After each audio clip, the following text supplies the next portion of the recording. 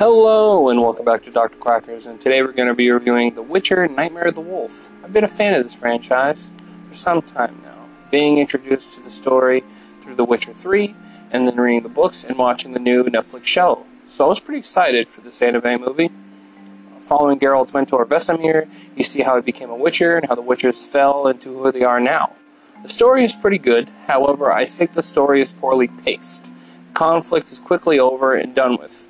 Most of the deaths don't have a whole lot of emotional weight because you don't get a whole lot of time with the characters. The only ones you really like are Vesemir, the love interest, and the main villain. That's pretty much it. You don't really get a whole lot of Vesemir's mentor and all of his friends he's made while being a Witcher. You don't really just get a whole lot of time, so when you say that you see them die in this movie, it's just kind of like, oh, it's that guy from earlier that died. So it's, I don't know, just the emotional weight doesn't really work there.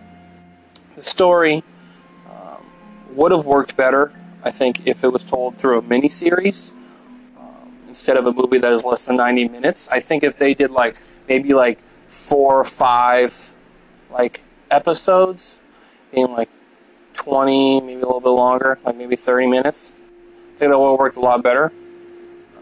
Yeah, I don't know. It's just, yeah, I'd say probably 6 20-minute episodes would have worked better.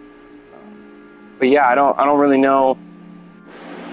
I don't know, it's just the way it was paced. It just went from them telling all about Vesemir, and then there's a mage, a witch, who has a problem with the Witchers because her father was swindled and killed by a Witcher, so it's just okay, cool.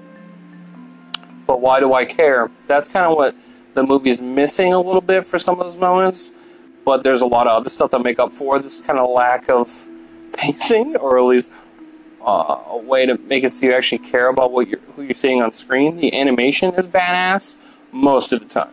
Some of the monsters can look really janky in the light, because most monsters in this movie are in low light, so they're kind of just kind of dark, and they're meant for more of the horror elements, more of the fear of them, more than what they look like. However, there's some monsters that are seen in the light, and they look pretty janky. I'm pretty sure they use CGI sometimes for the big monsters. And if you've listened to this podcast before when I've talked about CGI animation, most of the time it sucks because it just doesn't look good against 2D animation that's hand-drawn. It just doesn't look good. However, the action is badass all of the time.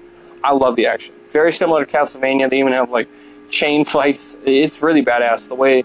I love how badass the Witchers fight compared to the other characters in the show, especially when they take the vial that basically gives them super steroids for a certain amount of time. But yeah, it's pretty badass. The Witchers are, yeah, the way they use magic and the way they use swordplay in this anime, it looks really good, and it's really cool, and it's the best part of the movie in my opinion. The voice acting is pretty good as well. I enjoyed everyone's performance. Theo James voices Vesemir, and I really enjoyed the younger version of the character. I'm used to seeing him when he's much older with Geralt, so that was pretty cool. Graham McTavish voices his mentor, Deglin, who is my favorite character of the movie. He's just badass. He's got a silver axe. He ends up kind of being one of the antagonists, but not really. He just does something because he knows the Witchers are going to be, people are going to try and killing the Witchers now because they're basically running out of monsters to kill. So he knew that within a certain amount of time, they'd be monsters that were going to be hunted. So, that's true, and I do like that part of the story, but I kind of wish they got fleshed out a little bit more than it did. It just kind of felt like it was just kind of thrown by the wayside, the actual emotional weight behind the Witchers being hunted down and them being afraid of what's to come when they succeed what they were meant to be, what they were made for. So, I don't know. I did enjoy my time, even though I felt it was a little too short. The action is really badass. Characters are cool. It's The Witcher. It's a great world.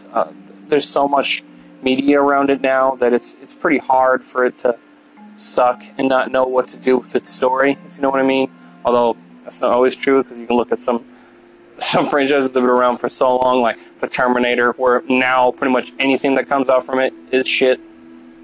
Or even Alien, or Predator, or arguably, depending on how you sit, some of the Star Wars stuff that comes out lately. So, yeah, I guess it doesn't really matter. But I have a little more faith in the people who have the rights to The Witcher. So overall, it's pretty good. I'd give this movie a 7 out of 10. It's good, but the lack of, emotional world building with the characters and the pacing's terrible. But the animation, the action, and the overall performance of the voice actors really amped this movie up. The animation's super cool. The color palette's really awesome. Past that, it's really good. So yeah, I hope you enjoyed today's review.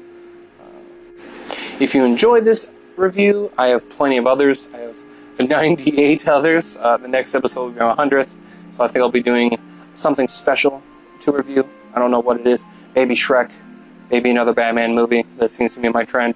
Or maybe another Star Wars film. I don't know. It's going to be a movie that I think I'll be deeply connected to, or at least something that was at one point a big movie in my childhood. I'm not sure yet, but we'll find out on the next episode of Dragon Ball Z. So, if you'd like to hear about my sponsor, Viking Fitness, stay tuned.